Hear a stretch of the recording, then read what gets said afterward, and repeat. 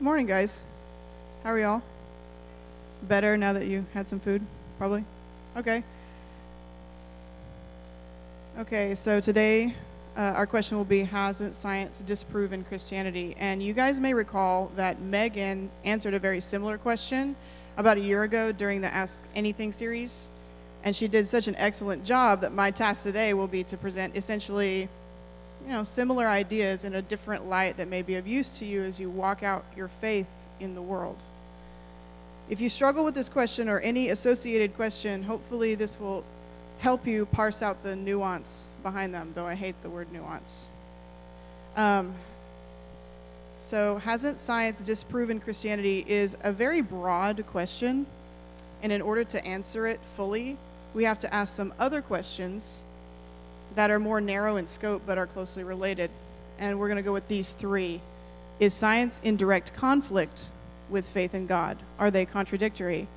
Is God made evident through the pursuits of the sciences? And hasn't science presented evidence that disproves the Bible's account? So this is a lot to take care of in 19 minutes and 48 seconds. Cool. So the first question, is science in direct conflict with faith in God? Are they contradictory? So a pastor in Houston, or the Houston area, named Chris Nagel asks it this way: do you really have to check your brain at the door to be a Christian? So let's ask a very basic question that will help us define terms. What is science? The systematic study of the structure and behavior of the physical and natural world through observation, experimentation, and the testing of theories against the evidence obtained. This isn't complicated, guys. I literally went on Google and I searched define science. This came from the Oxford Dictionary online, so we're going to accept it because it's a reputable source. But from this definition, we can understand that science is orderly. It has a system to it, and we know this today is a scientific method. I make the safe assumption you know about the scientific method, right? You've heard about this. You're in at least 9th grade? Okay, fantastic. So science is the act of observing the world around us, sometimes introducing actions, compounds, stimuli, or whatever to see what will happen, and then we write it down and we share our findings. So what scope does science deal with? According to this definition, it deals with the physical and the natural world. Anything we can measure or directly observe falls into some kind of scientific discipline. Okay, so from the position of someone who is a Christian, who made the physical and natural world? God. Good. Okay. So science is humanity observing and measuring and messing around with God's creation to obtain knowledge of the world around us. That doesn't sound like there should be this big conflict here. So what exactly is the problem? The problem is that science, being finite and limited in scope, cannot directly address God. Not directly. God is infinite. He exists outside of time and space, and none of what we know about the physical or natural world can control him. Science is limited to whatever we can measure. Whatever our senses or our instruments can detect is what we are confined to. The issue in the scientific community begins when scientists, intelligent people with imago Dei, whether they know that or not, move into something called strict materialism, which is essentially that means they will only accept what science tells us is there and absolutely nothing else.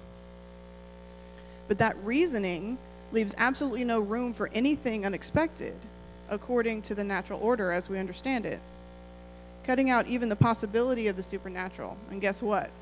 God is very supernatural. The argument from many atheistic scientists may be illustrated like this: I'll believe it when I see it. So there's this guy, I like him a lot. His name's Alvin Plantinga. This is what he looks like. He is 92 this year, and he responded to that argument in this way. This argument is like the drunk who insisted on looking for his lost car keys only under the streetlight on the grounds that the light was better there. In fact, it would go the drunk one better. It would insist that because the keys would be hard to find in the dark, they must be under the light. So put this another way. Okay. Imagine, bring it down here for a second. Okay. Imagine, what if you had spent your entire life inside this room? and you were taught, and from what you observed, there was nothing outside of this room, nothing to the world but void past those doors. This is, of course, all you've ever been able to see.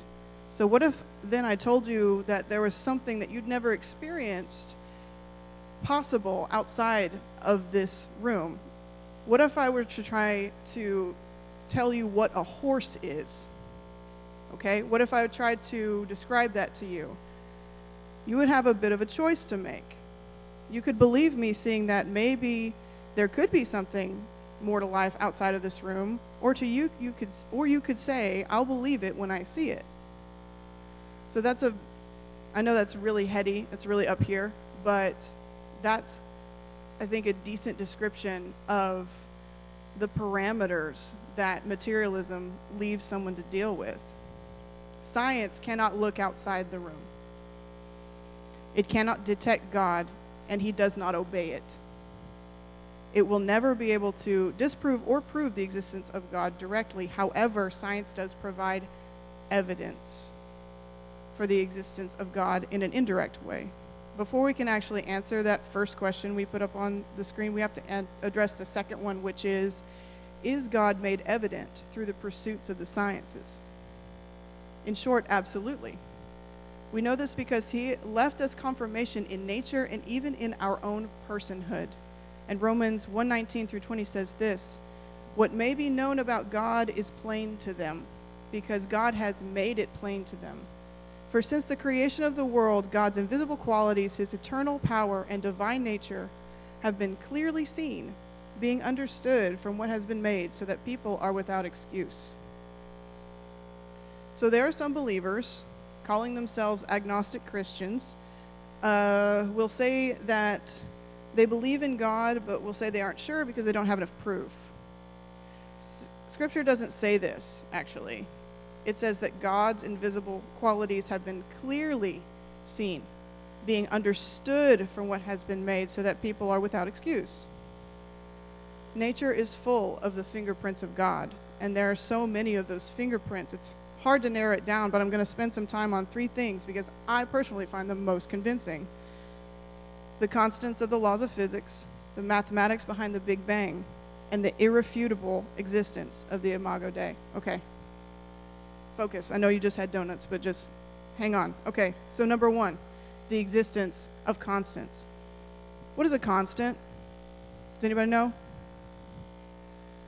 It's a number, right? It's a value that you can take for granted in science, essentially. Did you know that the universe, as we understand it, depends on about 20 constants to operate? The laws of physics depend on gravitational, electrical, and magnetic forces that hold everything together. These values are so integral that they are the root of concepts like molecular cohesion and why certain molecular bonds are hard or easy to break. They dictate the path of planets around stars. They are the reason that you are not sitting on the floor or even through the floor because your chair holds you up. They are also behind your ability to see and hear me right now because of the movement of waves detectable to the human senses. The thing about constants is that they are constant. Okay? This points to a God who is orderly and immutable or unchanging. And he prefers not to completely shake up how he created the universe to operate. The way his universe works makes sense. And we can watch and learn how it works, even with the effects of sin upon it. Okay, so topic number 2 is the Big Bang. Consider this. This theory is my favorite, honestly, because it may be one of the best validating arguments for belief in God that I have ever heard. This is a major oversimplification, what I'm about to do, okay? But it goes something like this. Here's a little history. Using mathematical models and principles handed down by Albert Einstein, Stephen Hawking, you know this guy, you've seen him, an atheist and a really smart guy, worked his way back to the moment of singularity when he and other theorists thought the universe was born.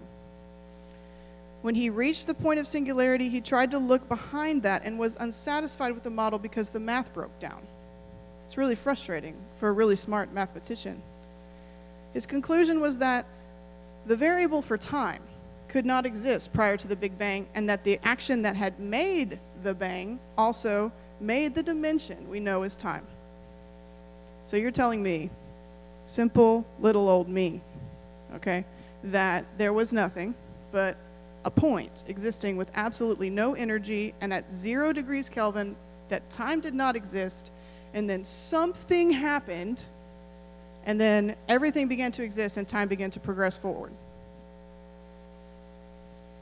Sound familiar? So proponents of the Big Bang Theory have speculated for years about what that something was. Most of them deny the existence of God out of principle. They keep rewriting the models.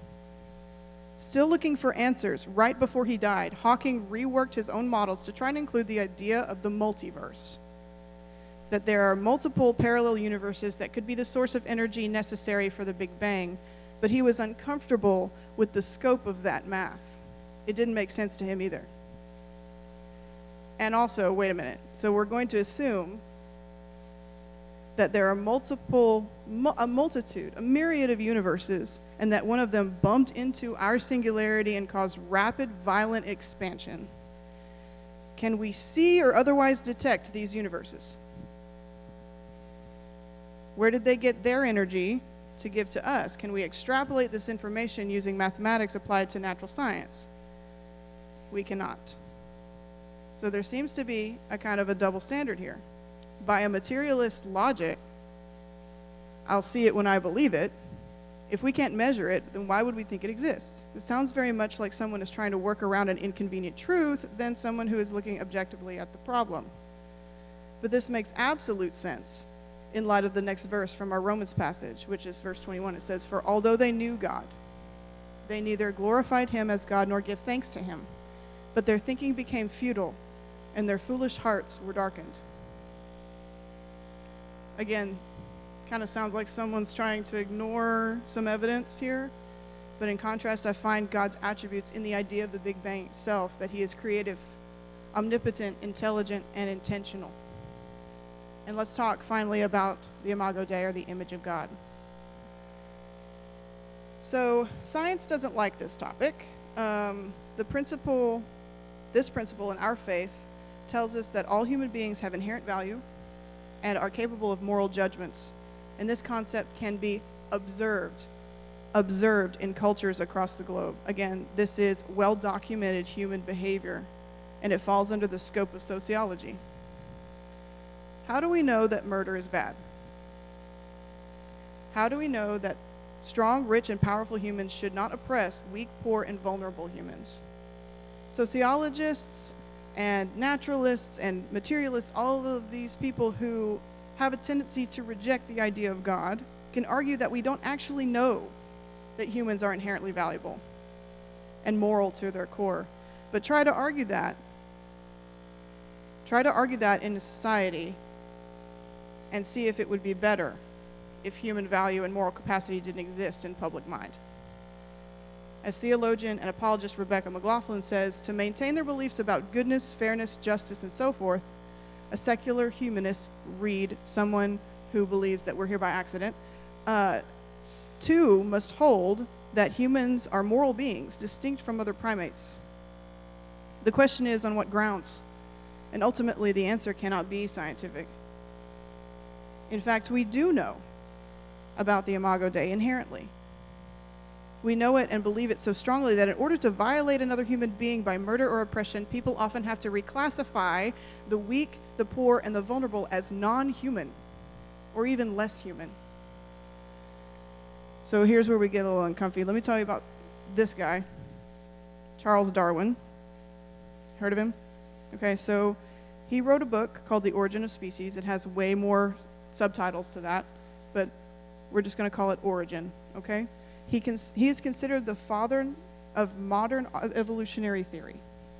And he wrote and believed some uncomfortable things that his adherents still try to distance themselves from. Based on Darwin's commentaries, some of Darwin's students wrote and believed that European and Anglo-Saxon people were more evolved than any other race. Down the line, these tenets would be borrowed by a guy named Adolf Hitler. But outside of Imago Dei, from a scientific perspective, why would students of Darwin in Hitler be wrong in their assumptions? We know that they are, but we can't explain it using naturalist means. Science cannot answer this question. Philosophy can come close, but faith can answer it, because all humans carry God's image and the worth that he gave us, and we have the capacity to make moral judgments. Imago Dei also teaches us about God, namely his justice, and a little piece of what he thinks about humanity. And to finally answer the first question, is science in direct conflict with faith in God? Are they contradictory? So if science is made up of observations and measurements, and if God can be inferred from what we observe and measure, then absolutely not. They are not contradictory. In fact, science can confirm faith, as it has for many fathers of science. Take Isaac Newton, for example, the father of physics, was a Christian, though unorthodox, and his most important scientific work was a volume with a really long Latin name that we call Principia, or Principles. He published it in 1687, a long time ago. He started some of the earliest known documentation of universal constants in his work and recognized the creator behind them, stating that his entire reason for writing Principles was to convince the modern thinking man that there is a deity. He used science, he wrote science, and he worshiped God in it. Also, this guy, Gregor Mendel, was the father of genetics. He's the guy that did the experiments with pea plants. He was an Augustinian monk. All right, he was a Christian and remained so his entire life.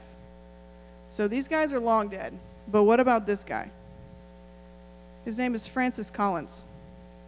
He is in his 70s. In 2021, he retired from being the lead of the National Institutes of Health. He is the guy who led the Human Genome Project. He came to Christ as he was studying the genome, finding that God was evident in the basic molecules that build our bodies. Published multiple books on Christian apologetics and said the God of the Bible is also the God of the genome. So science paired with faith isn't a bygone, and you don't have to suspend your intelligence to believe in God. Christianity is reasonable. But if we are going to be intelligent, reasonable people, we need to deal with the third question, which is, hasn't science presented evidence that disproves the Bible's account? So the scientific community at large takes issue with Scripture on two main fronts, and these are the fronts. How do we deal with Darwin and the fact that miracles don't fit into a materialist framework, okay? So how do we deal with Darwin? Let's deal with that. I'm not going to get super deep in the weeds over this. And I know this may be surprising to some, but in the Genesis account, Genesis 1 through 3, Christians differ in interpretation of what exactly happened. It is important to wrestle with these questions, but it is not crucial, okay? Don't let this be a stumbling block to you. Many God-fearing Christians disagree with one another about how to interpret the literary styles of Genesis. Was it stylized prose? Is it a comparison to a different, almost fable from a different society called the Epic of Gilgamesh? It was written mainly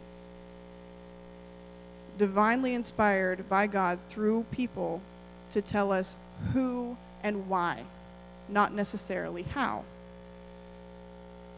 Although we can agree on the fact that God created the earth, we agree with that. We can disagree about exactly how. Did God create the earth in a 6 literal 24-hour period system? Or did the day represent an age or an eon that God worked through? Is the earth 7,000 years old, or is it billions and billions of years old? What if God created the earth in 6 days but made it mature, confounding our observations? Did he use evolution as his method, or was he more direct? And what if the theory of evolution is a gross misinterpretation of the facts? What if it isn't? These are good questions to wrestle with, and I invite you to do that. But it is unlikely that we will receive a definite answer about them in our lifetime. Again, the important message from the biblical creation accounts is that God created the earth. He created mankind, and he has put evidence of himself in the earth so that we can know who he is and how he is. What is crucial in Christianity specifically is how you deal with the second statement. Miracles don't fit into a materialist framework. It should not surprise us that people who depend solely on what they can observe or measure would be uncomfortable with miracles. Miracles do not obey the natural order. That is kind of the point. Miracles are not supposed to be something we finite humans can anticipate. They are works of God, contrary to the natural order, where he steps in and changes things to prove that he's God, and he has every right to do so, and he often does so for the benefit of his people. The biggest miracle that the materialist community loves to hate on is Jesus' resurrection. Dead people just simply do not come back to life, except for when they do. If your worldview doesn't have space for miracles, you're going to struggle with the concept of Jesus' resurrection. Theologian Timothy Keller addressed this evidence in his book, The Reason for God, stating that we have too much well-documented historical evidence for the resurrection to ignore it or to say that it didn't happen. And you touched on this last week with Dave. He also says this: if you don't short-circuit the process with the philosophical bias against the probability or possibility of miracle, then the resurrection of Jesus has the most evidence for it. The problem is, however, that people do short-circuit the investigation instead of doing the work of answering these very difficult, very tough historical questions, and then following the answers where they lead. They bail out with the objection that miracles are impossible. They are impossible, except to God. No Christian would argue that point. If you struggle, or if you have a friend struggling through how to reconcile science and faith, we need to start with the most important part of faith, which is Jesus. Is he who he said he is? What you believe about Jesus will make or break this. And remember what we briefly covered last week in Acts 26? Okay, let me give context in case you need a refresher. So, toward the end of his journeys documented in the book of Acts, Paul found himself in prison in Caesarea for preaching the gospel. He was accused of heresy and desecration by Jewish religious officials and tried before two different Roman governors, the latest one, Porcius Festus. He presented his case before Festus and King Agrippa, recalling his conversion experience on the road to Damascus and ultimately sharing the gospel. And here's what happened after his testimony. This is not on the screen, just listen. This is in verse 24 through 29. At this point, Festus interrupted Paul's defense. "You are out of your mind, Paul," he shouted. "Your great learning is driving you insane." "I am not insane, most excellent Festus," Paul replied. "What I am saying is true and reasonable. The king is familiar with these things, and I can speak freely to him. I am convinced that none of this has escaped his notice because it was not done in a corner. King Agrippa, do you believe the prophets? I know you do." Then Agrippa said to Paul, "Do you think that in such a short time you can persuade me to be a Christian?" Paul said, "Short time or long, I pray to God that not only you, but all who are listening to me today may become what I am, except for these changes. What I am saying is true and reasonable because it was not done in a corner." The evidence can speak for itself. It is far from unreasonable to believe in the resurrection and saving work of Christ. We can know it with great confidence that Jesus did raise from the dead. Science cannot and will not explain it, nor can it explain any other miraculous work found in Scripture. And all science can do is point to God's attributes and tell us what is there and not why. But it does so over and over, and the evidence is hard to ignore. We're going to pray, and then we can go discuss. Dear Lord, I pray for the minds and the hearts of everyone in this room, that we would be able to absorb what is useful about this knowledge. and that we would use it to glorify you. I pray that you would be with us as we struggle with difficult concepts and we struggle with a world that is bent on denying you. I pray that any confusion and any lack of peace would be lifted, and pray that we would glorify you in our discussions as we move forward. In Jesus' name I pray. Amen. All right. If you don't know where you're going, you can come talk to me. I know Caleb's in the booth back there. We have lots of leaders who can help direct you. Thanks.